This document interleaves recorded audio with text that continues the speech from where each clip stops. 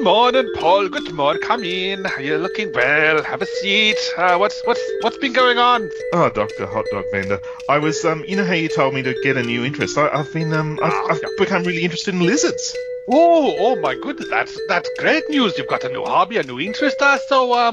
Any particular lizards you've become quite fond of at all? There's the bearded dragon. There's the Komodo dragon. The blue-tongued lizard. The broad-tailed gecko. There's Burton's legless lizard. Bio-nosed gecko is one of my favourites. The eastern bearded dragon. The water dragon. The water skink. The garden skink. The gecko. Oh my! The shingleback. I just love them. They're great. That's quite the list of interesting lizards there, Paul. I can't. Are there any ones that you are not a fan of at all? I don't like the monitor. Oh, that's interesting. So what you're telling me is you're anti-monitor. Oh, that's...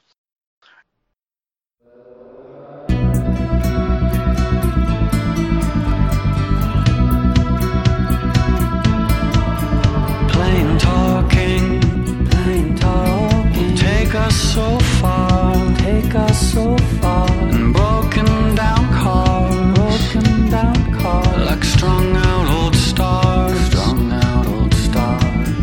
plain talking, served us so well, we traveled through hell,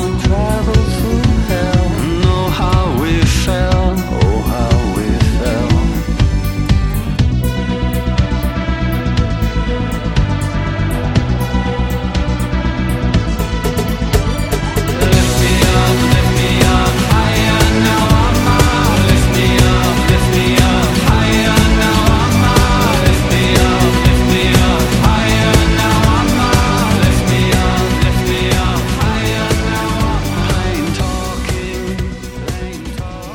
Hello and welcome to DC OCD, the DC Events podcast where we're looking at every single DC event in order from 1985's Crisis on Infinite Earths all the way up to whatever we get to. And at the moment we are stopping in 2015 to look at the Darkseid War, which is a little event written by Geoff Johns, most of the art done by Jason Fabok, letters by Rob Lee, colours by Brad Anderson, and edited by Brian Cunningham. And this covers Justice League Volume 3, 40 to 50, so those issues, 11 issues. And it also includes the Darkseid War special, and it had the Darkseid War Batman special, the Darkseid War Flash special, the Darkseid War Green Lantern special, the Darkseid War Shazam special, the Darkseid War Lex Luthor special, and the Darkseid War Superman special. So what is this event about? Well, everyone wants to kill Darkseid. That's the story of this one. So, yeah, as is often the case, if you want to kill Darkseid, you go and sleep with Darkseid and have a baby, and then you raise that baby with the plan to kill Darkseid. And that's what an Amazon woman did called Marina Black, and she had a baby called Grail, and Grail's now old enough to kill Darkseid, and they do that by bringing back the Anti-Monitor, and the Anti-Monitor kills Darkseid. Everyone gets powers then. It's a bit like an Oprah special. You get powers, you get powers, you get powers. And all these Justice Leaguers become like gods. And then the Anti-Monitor is there, and he tries to kill everyone again, and everyone gets red eyes, and Steve Trevor gets power. It goes on and on and on. And then at the end, everything's back to normal, except Jessica Cruz is now a Green Lantern instead of an evil powering person. And Geoff Johns has set up the Three Jokers event, which is actually coming out this week. So, yeah. So that's what it's about.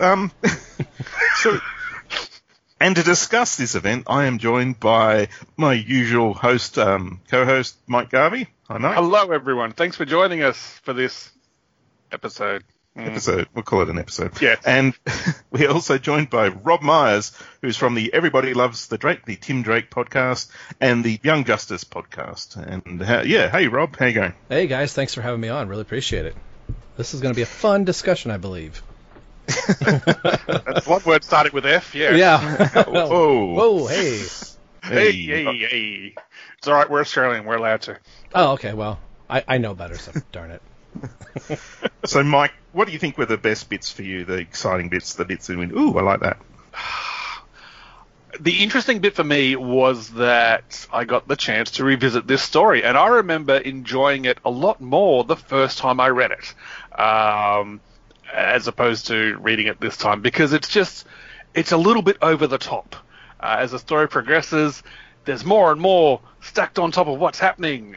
Like, by the time we get to part 7, we've got an evil Superman, we've got the Crime Syndicate reformed, then we have the Green Lantern Corps turning up, and then we've got Apocalypse turning up, who's now got the power of Darkseid, and he's got an army of parademons there, and it just stacks on top of each other the more the story goes along.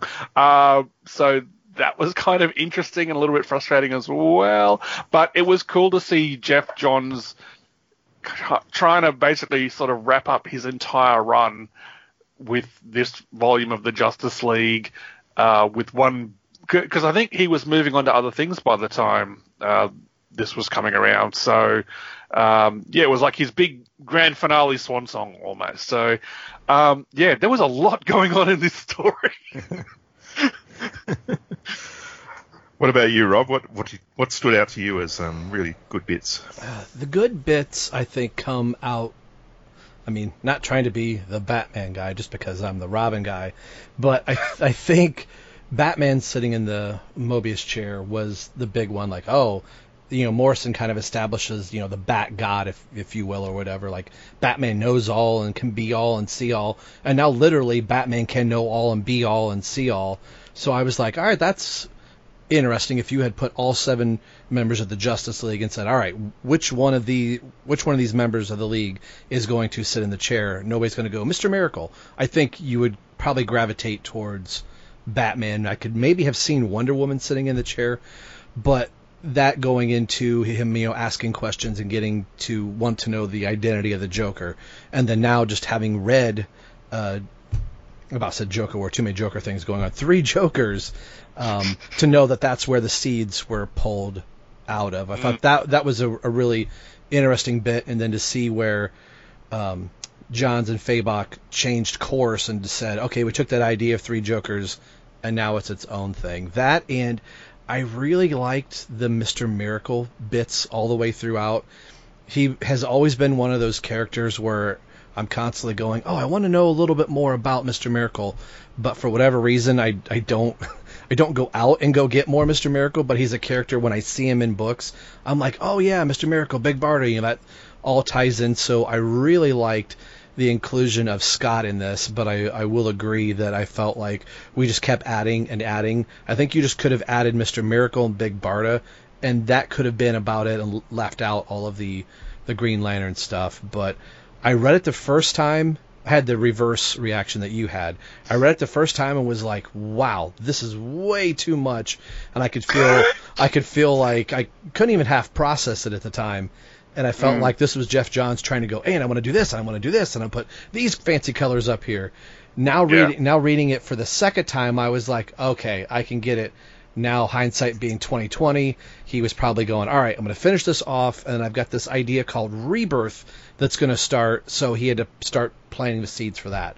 So I have a feeling this probably could have gone an additional, I don't like saying this, but additional 5 to 6 issues, maybe. Oh, God. But I think there could have been more story in this that it felt like we really tried to cram an awful lot. This kind of felt like this could have been a 2-year, 3-year story, potentially.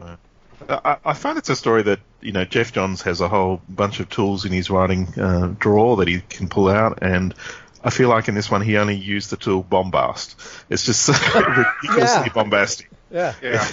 Yeah, like it just gets, bigger and bigger, and everyone gets glowing red eyes, and everything explodes, and babies turn up and blow things up, and, there's just, there's so many people killing gods in this. It's just insane. And then you get Shazam God baby thing happening at the end. It really does. It's like a runaway train. It is out of control, and it never really has time to breathe or, have any deep moments. It's like, he put all the cool moments back to back in a row, and because of that, nothing is cool. It just feels a bit like that. It's too much. It really is too much of a story. Yeah, that's kind of how I felt about it. And Rob, I think you raised an interesting point that if it had more space to breathe, and wasn't so compacted into like one block, it probably would have been a little bit more enjoyable. But yeah, I agree with Paul as well in that it's just like, hey, we've got, these 11 issues. Oh, and we've got a special. Oh, and, a bunch of the main characters are getting their own one-shots that shows them with their new godly powers. And it's like, oh, come on. Just Now, I want to try a joke out. I'm going to see if this works. This is either going to fail or... I am a huge Kiss fan. So Okay. I know that in Australia, Kiss was a huge deal, and maybe they still are in the 80s or whatever. Are you talking about the band or having a kiss? Either or. You can watch the band and get a kiss at the same time. I think Gene Simmons will allow that, but he has to watch. But I feel like this is whatever band you want to say playing all their greatest hits right at the same time. But with Kiss, that's launching every single firework they have in their arsenal, and you just go, "Holy crap!" Like I wanted. Can't you play Shandy for like 2 seconds and bring it down just a little? So that's kind of to go back to what you guys were saying. I felt like bombastic. That was the whole issue, or the series of issues, like over and over and over and over again. Yeah, they rock and roll all night, but they don't do it part of every day. I was also frustrated with the Darkseid War special in that I just felt like we kind of had the main story, then we had a break. I think it was around part 6 or just before part 6, where it had all the one-shots, and then it goes back into the main story, and then right towards the end we get the Darkseid War special, which gives us all the backstory on Myrina Black and her daughter Grail, and it just felt like the tempo was kind of like, going up and up and up, and now we're going to slow it down a bit, and then we're going to focus on these other guys, then we're going to ramp it up, and now here's some information you possibly should have had a little bit earlier. And I just found the pacing of it a little bit more frustrating than I would have liked. And by the time I got to part 7 of this, I was rolling my eyes with, all the bombastic stuff going on. I was just like, oh, God, who else is going to show up now? And I was looking for a kitchen sink in one of the panels because it wouldn't have surprised me if Johns had thrown that in there as well, because he gave it his best damn shot. Yeah, I mean, ostensibly this is a sequel to everything that Jeff Johns has been doing in the New 52. So he's done his Trinity War, he's done Forever Evil, and this is sort of where it was all leading. But right at the end, he does chuck in a couple of teasers to what's to come, and one is very oblique, but I think it is pretty much a teaser for the Doomsday Clock, because the Mobius chair is on the moon with Owlman in it, and then there's some sort of pinging frantically from the chair, and then Owlman's gone. So, we can assume that's Dr. Manhattan because of everything that's coming. Well, the big flash of blue light was like the big hint, I guess. So yeah, and then they were gone. Yeah, they should have had a big shot of blue penis on one of the panels. You would have known for sure. Yeah. And the other thing that came out of it, as Rob said, was the 3 Jokers, which is basically Batman sitting in the chair. What's the Joker's real name? He gets told there's 3 Jokers, and then he doesn't do any follow-up questions while he's sitting in a chair that knows the answer to everything, which is fairly frustrating. But, I mean, it makes for a good miniseries one day. Well, hopefully. I mean, I read the first part, and it was pretty good. The art was amazing. Yeah. But, I mean, launching from this, pretty much Jeff Johns draws on Jeff Johns stuff when he translates things into other media. So it's a safe bet that Jessica Cruz will be a Lantern that pops up in something soon. There is a Green Lantern TV show in pre-production, I believe, so we can expect to see her there. The 3 Jokers, of course, is going to become one of those timeless DC books that they reprint and reprint and reprint. And the Doomsday Clock is another one of those, though it doesn't make much sense, but there it is. So I think it does actually launch a fair bit. But as far as continuity, it's really frustrating because it's so New 52, and then you're just not sure what carries on. Like at the end, Barda and Scott Free can't be together, but I don't know where that continues or stops or anything. There's a Mr. Miracle I don't think it went maxi series that doesn't pick that up at all. Yeah, some of the continuity just gets left behind. Lex Luthor is now sort of evil god or something. I don't know. It's just where did this all get resolved? I don't know where it all ended. And then there was the whole story seeds of Diana, Wonder Woman, having a twin brother. And I had to do some research because I actually stopped reading Wonder Woman for a while. But yeah, apparently there was a storyline where Grail and her twin Jason did turn up. Yes. And that was, and I went looking for those issues, and unfortunately that's in the chunk where I had stopped reading Wonder Woman for a while. So I was like, I can't. But apparently, yes, that did continue on for a bit as well. So that was cool, I guess. Yeah, and in the final pages of issue 50, you get the first appearance of the solar flare from Superman, which is actually starting his death, which is going to bring in the rebirth Superman, who was always here on this Earth in the New 52. So when one Superman dies, the original pre-New 52 Superman takes his place. So that's where the seeds for this start as well. Oh, wow. So if you go into issue, because I think this goes 52 issues, because it's a New 52, then Rebirth starts. Yeah. So in the next 2 issues, you have the death of the New 52 Superman, and then you get the mini-series of Lois and Clark, and then you see from the perspective of the Clark Kent Superman is there for all of the major events. He sees them fight Darkseid for the first time, he sees Forever Evil, and then he witnesses this and realizes he can't stay in hiding anymore and officially becomes Superman. Oh, wow. Right. Okay. Dropping the knowledge there, Rob. Thank you, good night. It's been fun, guys. I'm out. All right, that's our show. Leave on a high note. No, let's play a promo and then we'll do some scoring, eh? In April of 1940, at DC Comics, with Bob Kane, Bill Finger, and Jerry Robinson, would introduce the world to the first sidekick, Dick Grayson, a.k.a. Robin, the Boy Wonder, in issue 38 of Detective Comics. With the first year of Batman's crime fighting under his utility belt, the editors at DC wanted a way to bring in younger readers to their books. They wanted to give them a POV into Batman's character and a hero they could relate with and see themselves swing across Gotham City's streets alongside Batman. Robin was the window. Over the last 8 decades, there have been many incarnations of Batman's trusted partner.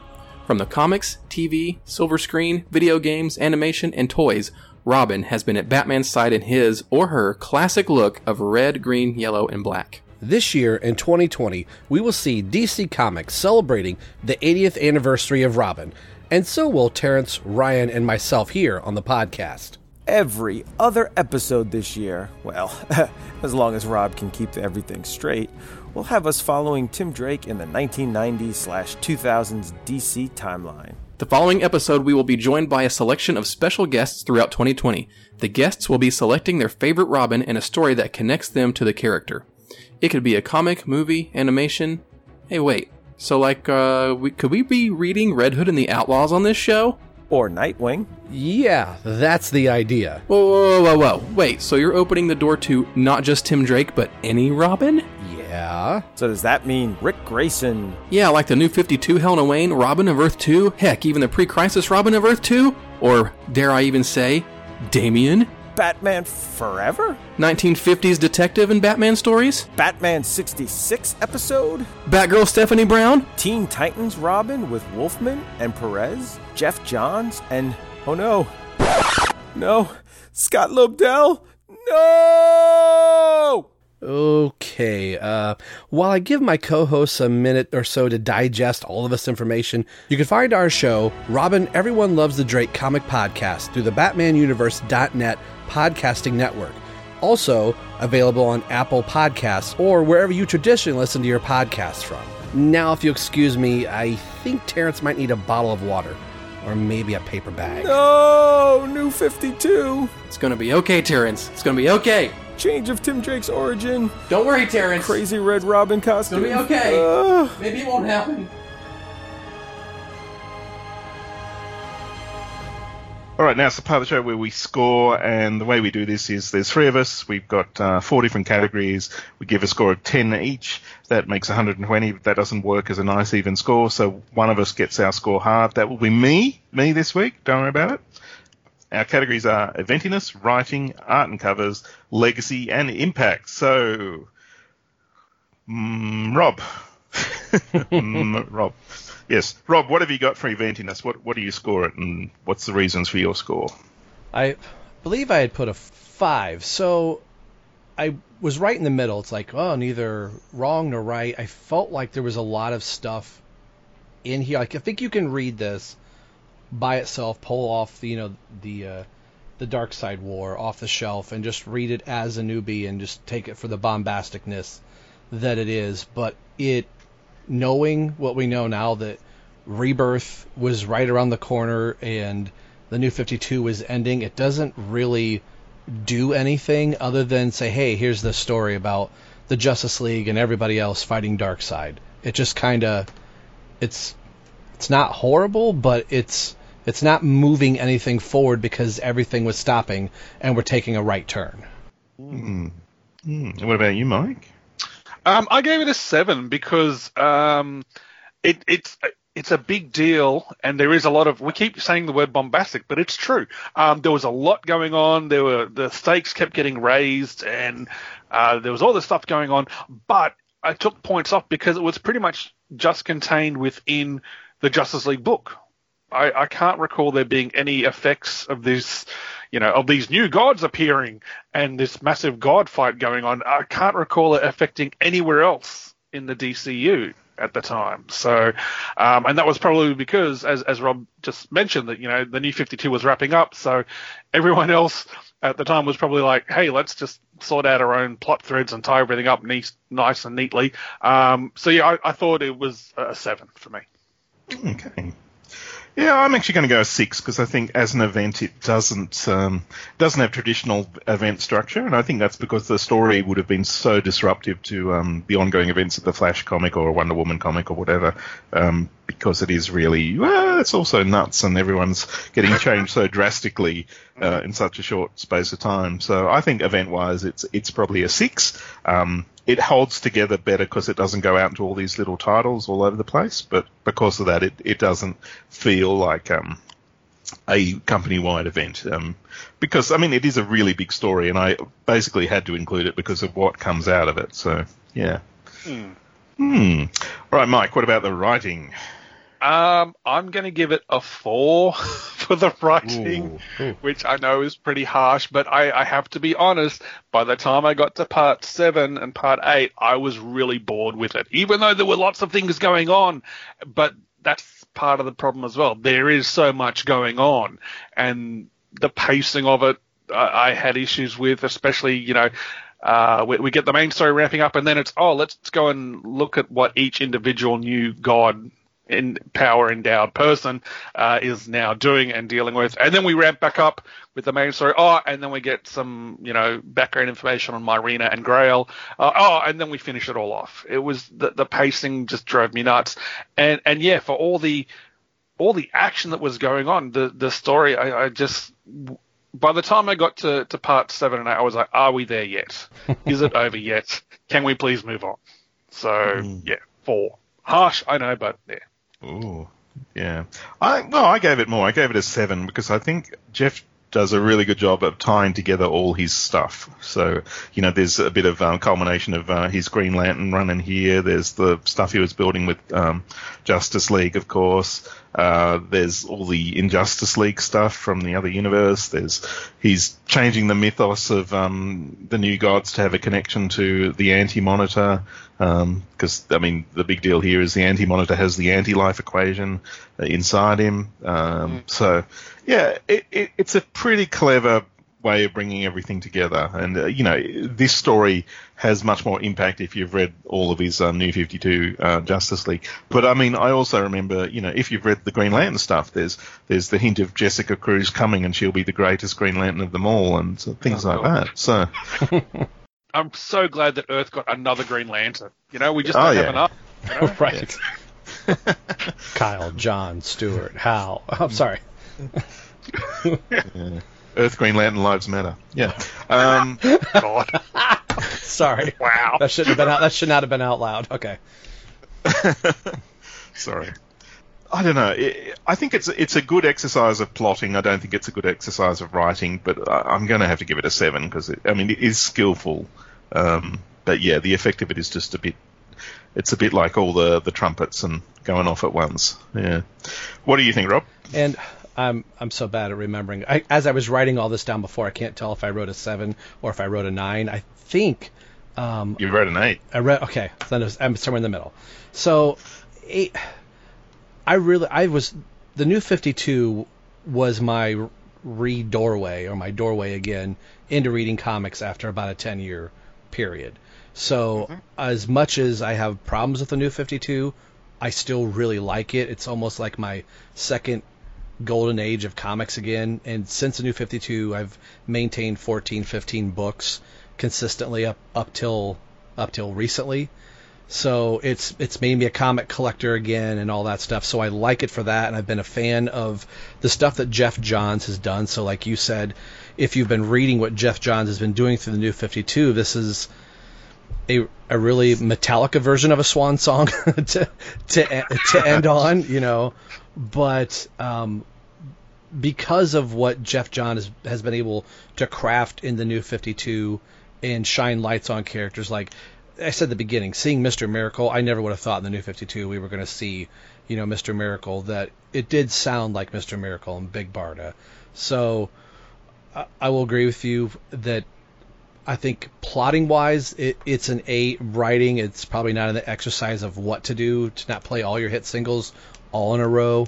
But I do really like the button he put on the end of it and said, all right, the New 52 is essentially done. So if you've been reading Justice League through issue 1 through issue 50, you can kind of see all the plot threads that he was trying to weave together and managed to land the ship effectively. It may not be the best landing in the world, but like they say, any landing you can walk away from is a good landing. So I give it an 8. Wow.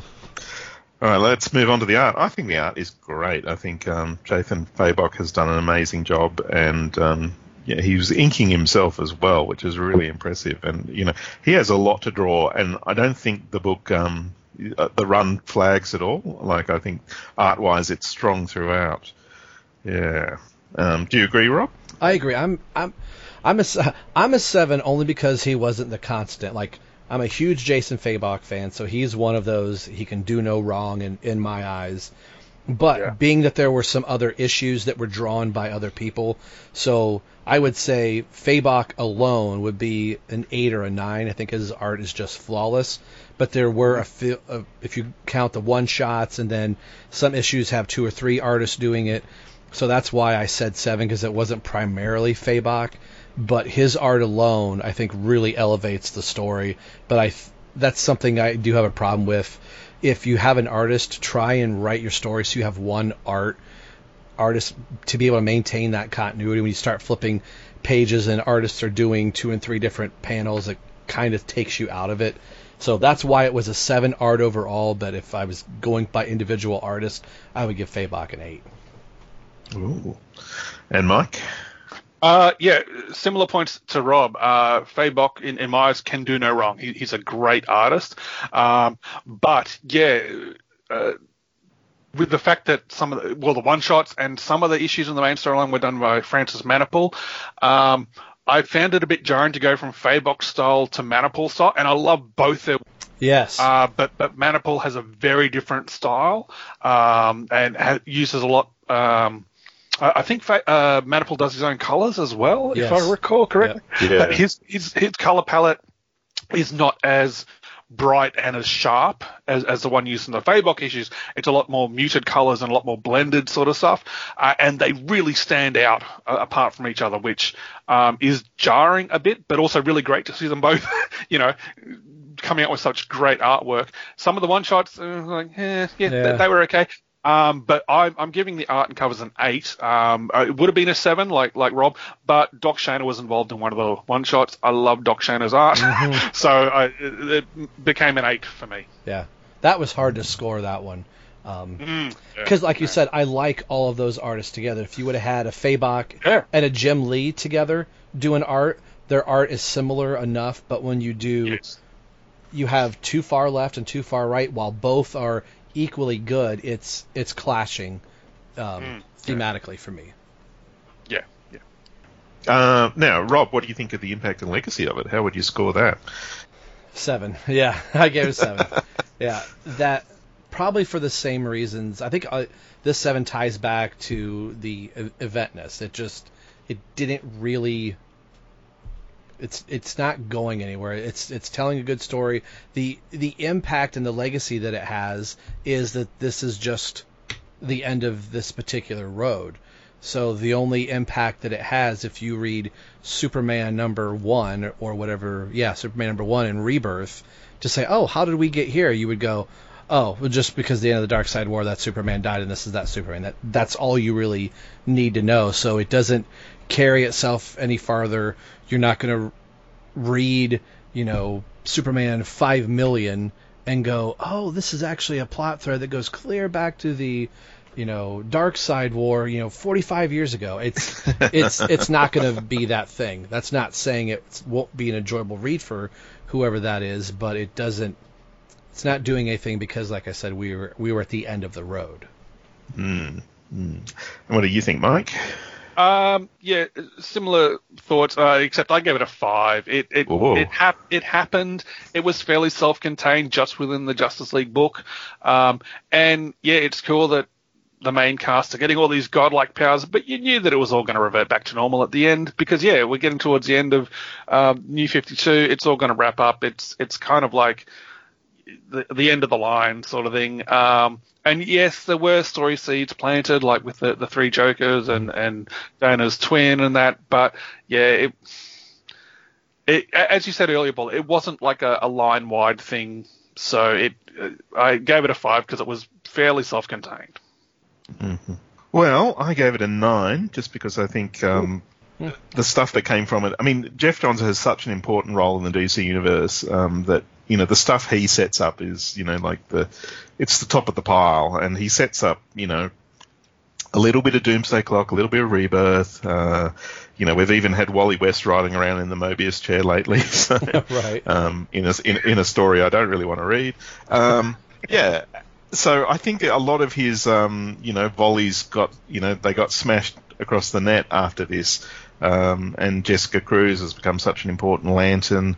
And of course the 3 Jokers is going to be one of the biggest stories of the decade. So for that reason, I'm going to give it a 9 just because Jeff Johns is, still in charge of things. So the stuff he sets in motion, always, has legs, I guess. So, and because he has such a tie to, what gets produced, and if you look at what's happening in Stargirl as a TV show, it's all Jeff Johns stuff. It's the non-stop Jeff Johns show. Mm-hmm. So it really does have quite a long legacy and an impact beyond what's going on now.